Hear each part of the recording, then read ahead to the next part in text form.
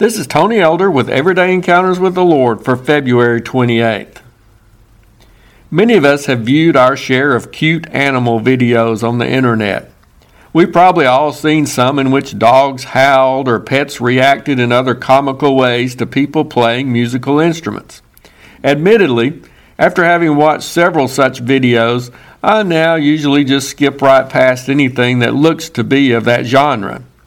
However, one such clip got my attention recently.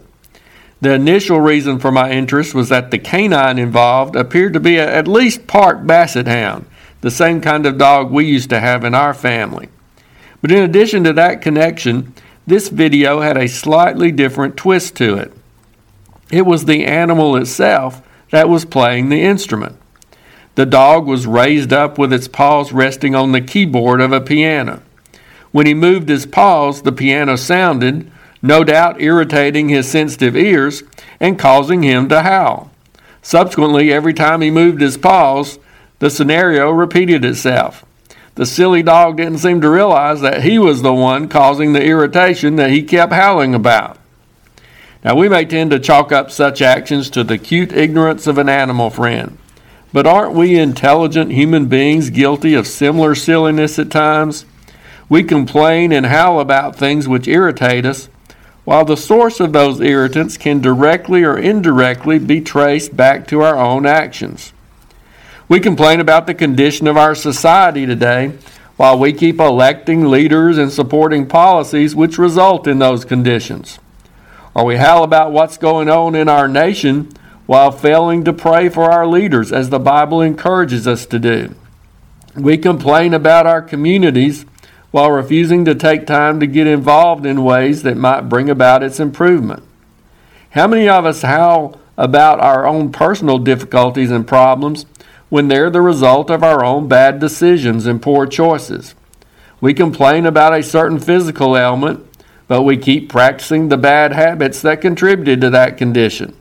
Or we grumble about our financial difficulties while continuing our undisciplined spending, or while maintaining the same kind of poor work habits which has caused us to lose jobs in the past.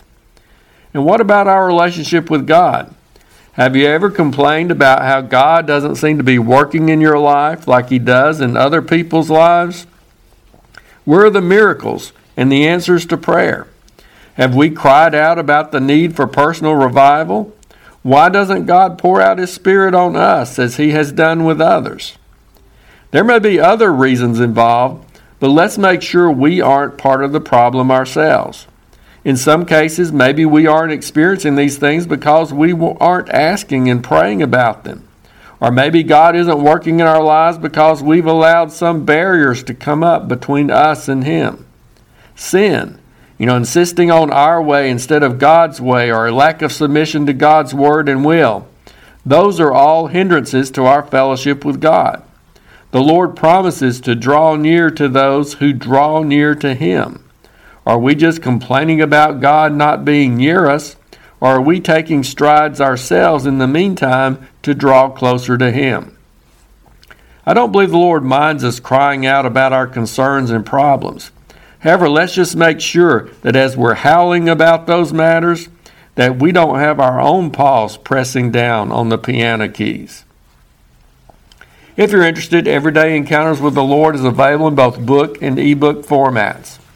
And now I pray that you'll encounter the Lord today in your own everyday experiences.